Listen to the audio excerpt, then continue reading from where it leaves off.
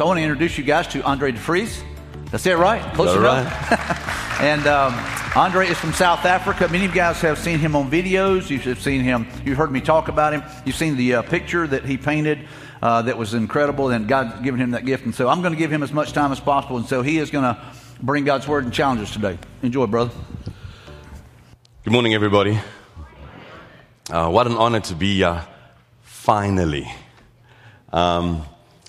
Pastor Mike, Laurie, thank you so much for your kindness and your love and the amazing work that you guys are doing through this congregation and this ministry. Thank you for that.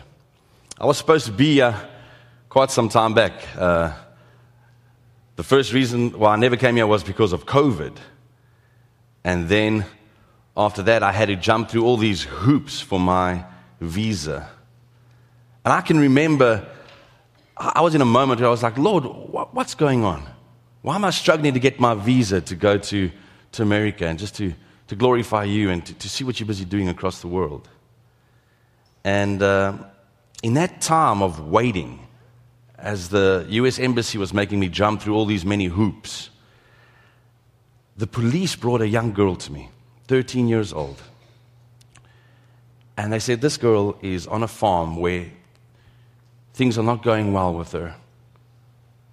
And she's being misused and abused. Do you guys think that you could help her? And I went home to my wife and I said to her, Andriette, I said, do you think we can help this little girl? And my wife said to me, Andre, she said, we've got 6 children. Our boat is full. And my wife started crying. And I said to her, can you remember in 2012, before we started the ministry, when we were still dreaming about it, you sketched a picture? I said, remember in the top left corner, you had that little house and you wrote there, orphanage? I said, don't you think it's time? And she says, it's time. And that's how Grace Haven got started. And that little girl came into our care at that moment. And your congregation helped us build that place.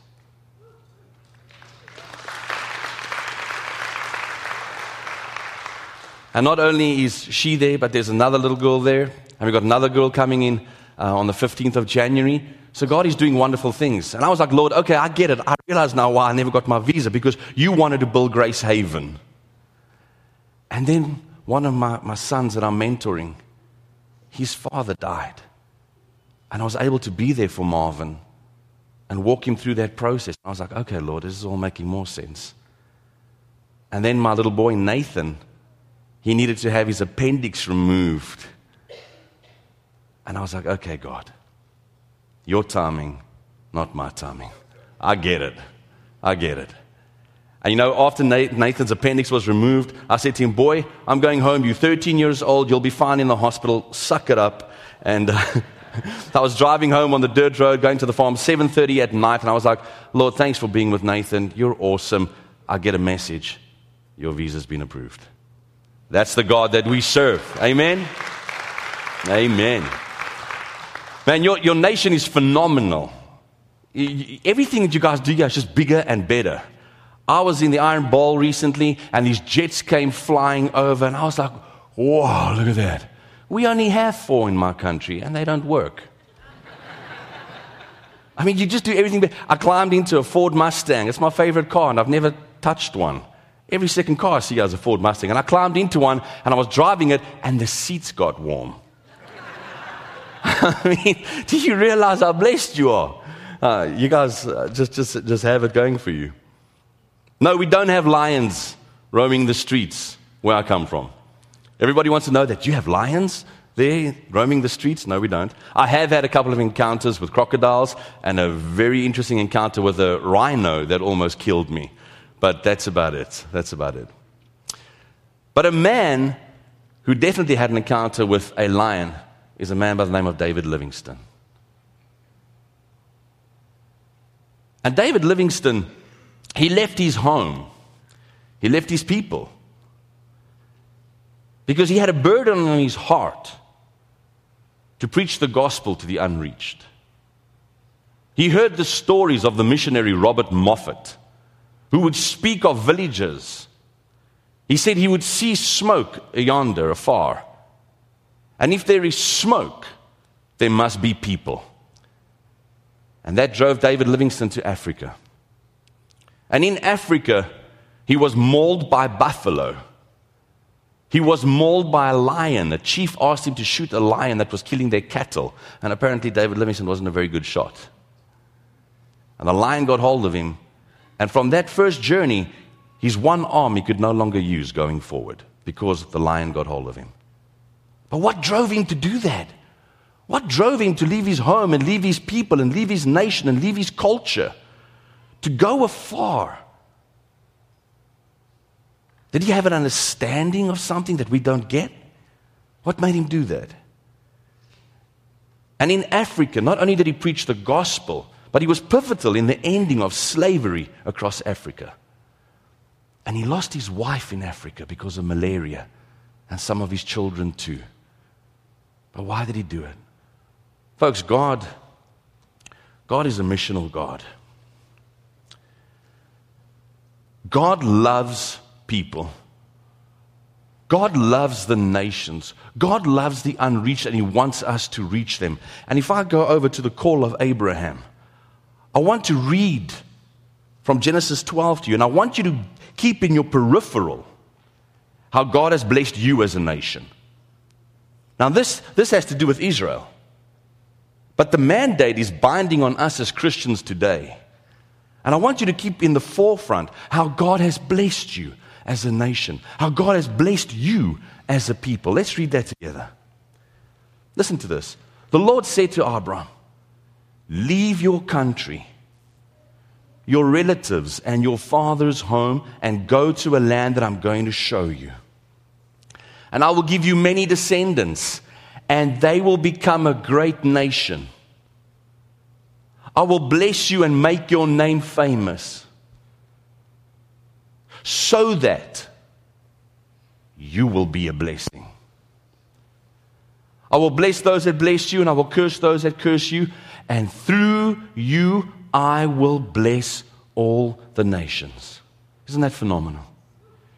You see, at the Tower of Babel, all the nations were scattered. And God said to Abraham, He said, I'm going to reveal myself unto you. And even though you come from a pagan lineage, you will serve me. And from you will come a mighty nation. And I'm going to use this nation of Israel to reach the unreached nations that have been scattered across the planet. And you know, God even placed them so strategically. If you wanted to travel from North Africa to Asia, Asia to Europe, Europe to Africa, you would go through God's people. And what would you see there? You would see a nation worshiping the one true God, opposed to the pagan nations that were sacrificing their children to Baal. God is a missional God. God is on a mission, and He invites us to partake in that mission. And that mandate that was given to Israel has been given to us now. Church, we are plan A.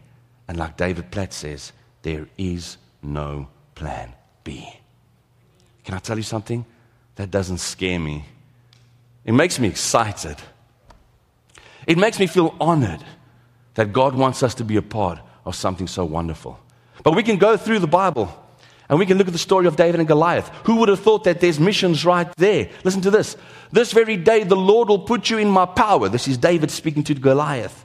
He says, I will defeat you and cut off your head, and I will give the bodies of the Philistine soldiers and to the birds and the animals to eat. And then the whole world will know that Israel has a God. That's missions right there.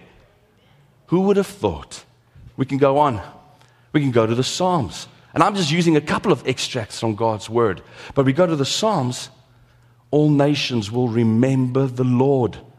From every part of the world, they will turn to Him. All races will worship Him. Or how about the prophets? Hosea 2:23. And I will say to them which were not my people, Thou art my people. And they shall say, Thou art my God. Isn't that amazing? Or Malachi. For from the rising of the sun even unto the going down of the same, my name shall be great amongst the nations. Folks, God has always been on a mission.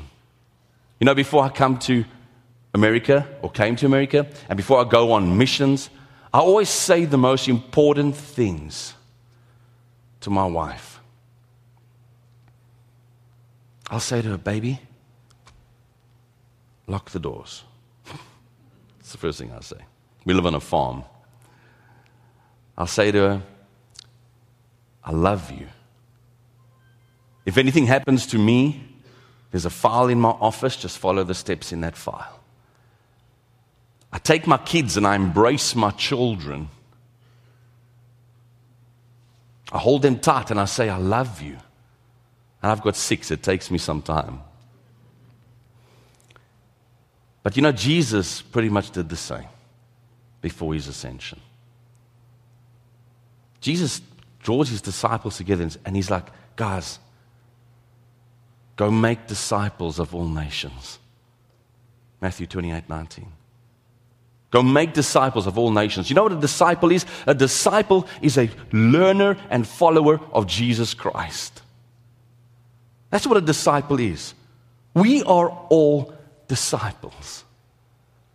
He says, go make disciples of all nations. Or in Mark, go preach the gospel to every creature. Or Luke 24:47, that the forgiveness of sins and the remission of sins will be preached unto all nations. And that word nations means ethnic people group. It means tribes. Jesus is saying the most important things before he leaves. Or in John, listen to this, this blows my mind. In John he says, as the Father has sent me, so too I send you. And my favorite is Acts 1:8. Acts 1:8. Where he says, you're going to receive power when the Holy Spirit comes upon you, and you will be my witnesses. Guys, that actually means my martyrs.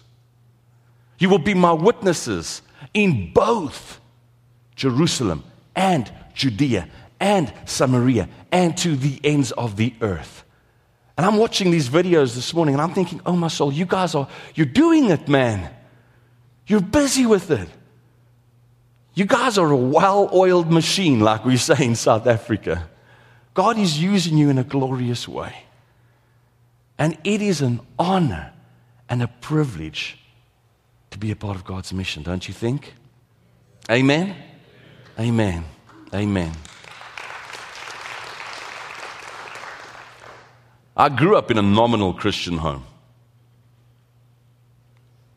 That's my parents, wonderful parents. Took us to church every Sunday. But I never went to church for Jesus. I went to church to look at the girls. I'm sorry.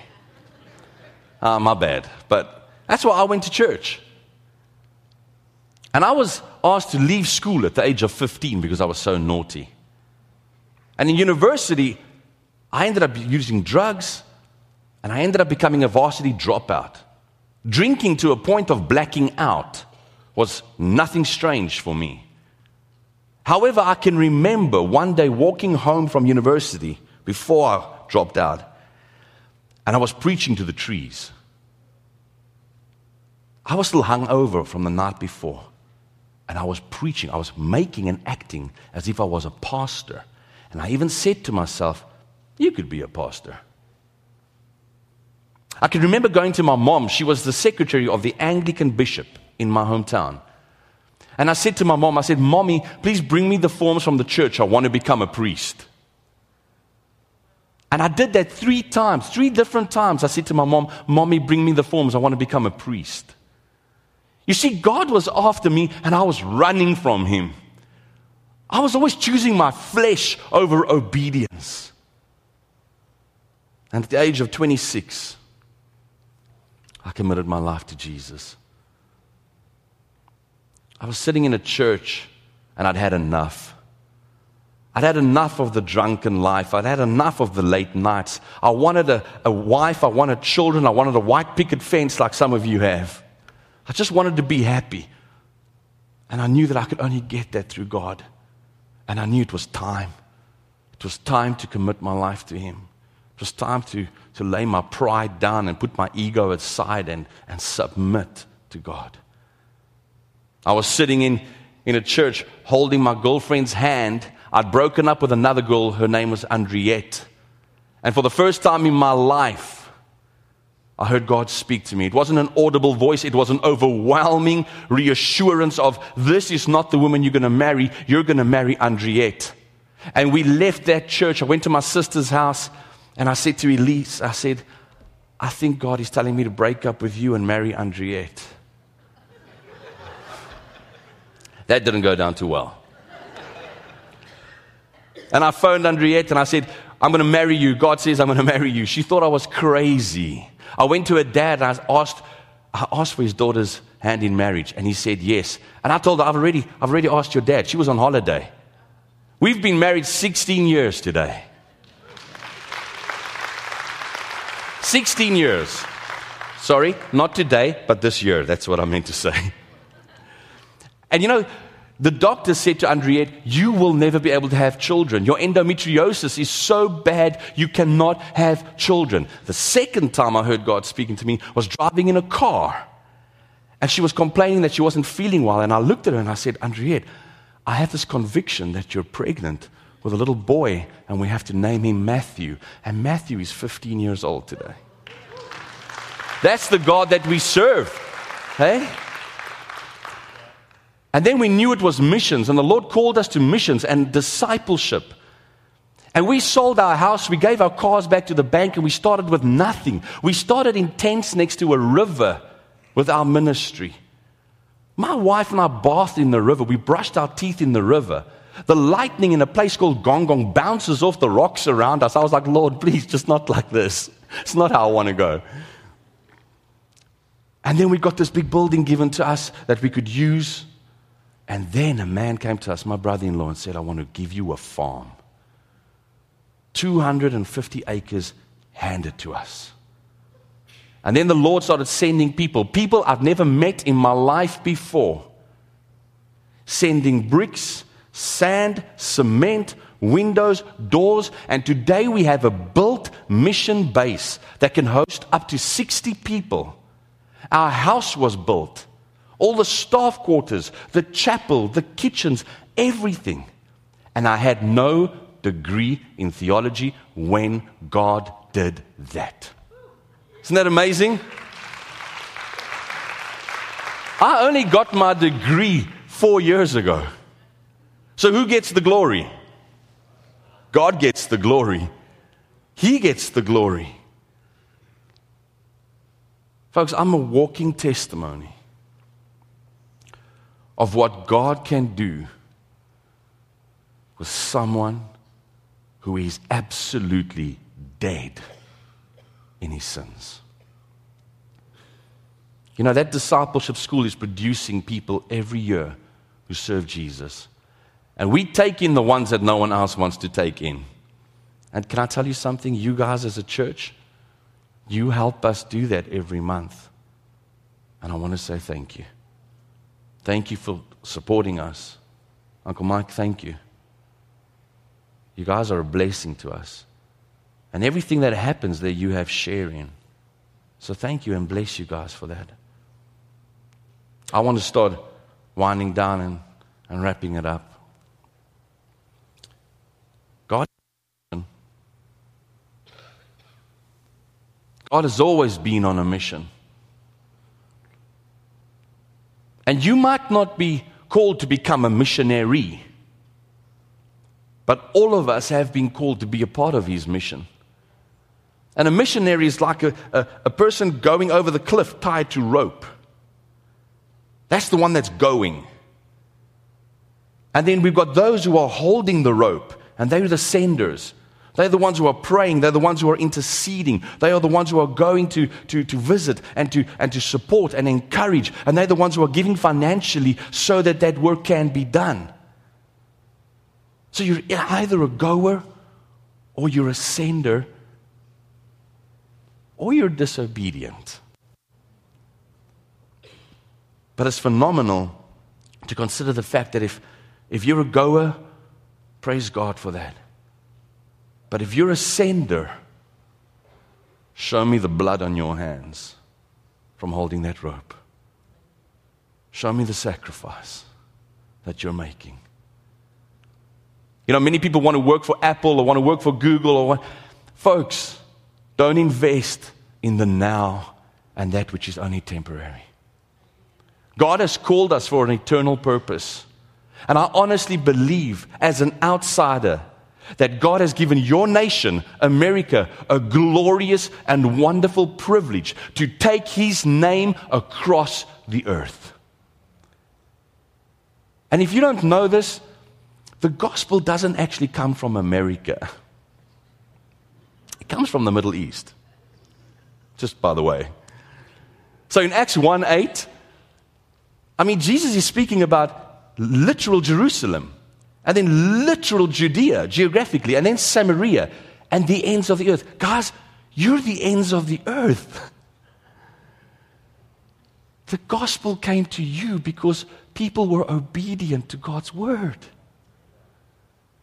Because people sacrificed. Because people died. That's how you got the gospel. What are you going to do with it? What are you going to do with it? There is no greater privilege than to love God and love people. I'll close with the following story. When I was still in the world, I was a wedding photographer. And I always ended up being at weddings with this one pastor, and he would tell the same story over and over. I went home to Andriette, and I said to her one day, hey, I could tell that story. I could be a pastor. I'm going to tell you that story today.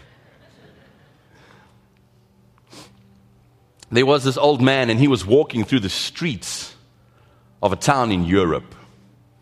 And he saw this cathedral. And he walked into this cathedral, and he saw this organ in the front of the cathedral. And as he was about to take his seat, the caretaker came running to him and said, Sir, what do you think you're doing? And he said, forgive me, I'm an old man. I know how to play the organ. Please grant me this opportunity to play this organ. And after a long discussion, the caretaker said, okay, I'll stand here and you can play. And the old man started to play this organ. And he was doing his thing. He was pushing those pedals and he was pulling, and he was just doing what an organ player does. And I don't know what that is. But he was bringing sounds out of the organ like no one had ever brought out before. And people were peering in from the back door. People were coming in and sitting down because they've never heard something like this. And he was building it up to this huge, beautiful crescendo, and then silence.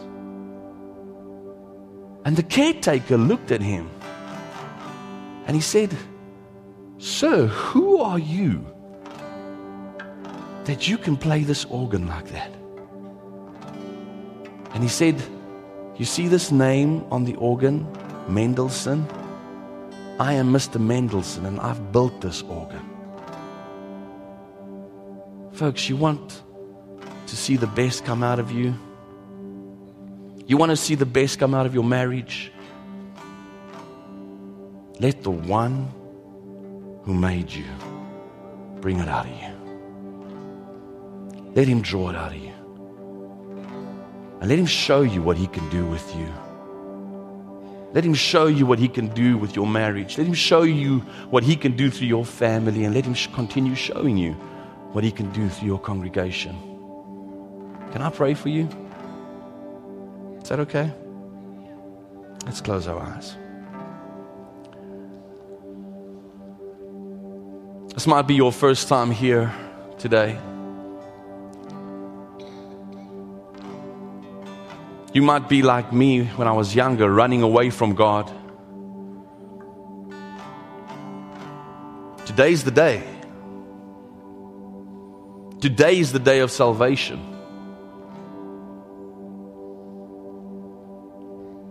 It's time to stop running. It's time to say, here I am. Father, I submit. Father, I commit to you. Because of what you did for me on the cross. You sent your Son, Jesus Christ, to die for my sins. You showed mercy on me. I'm finished. I'm finished, and I want to change my life. And if that's you, just pray with me.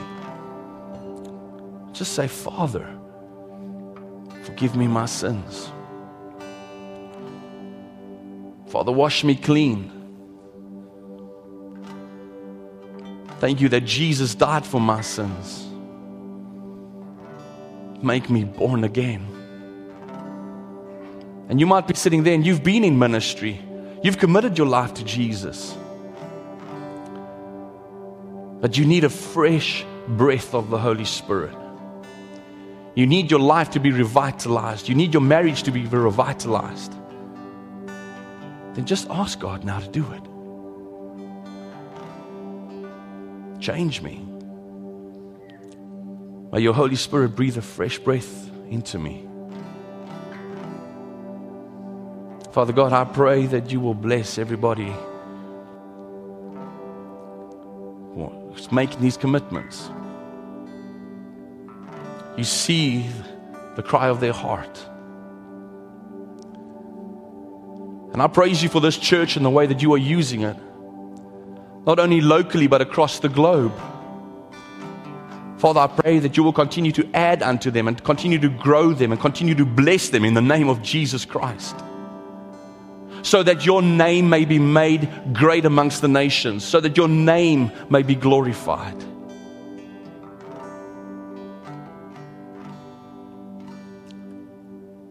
In the name of Jesus Christ. Amen. If you prayed that prayer, feel free to come up and just let us pray for you. And I thank you for the opportunity to be here. May the Lord bless you. Amen.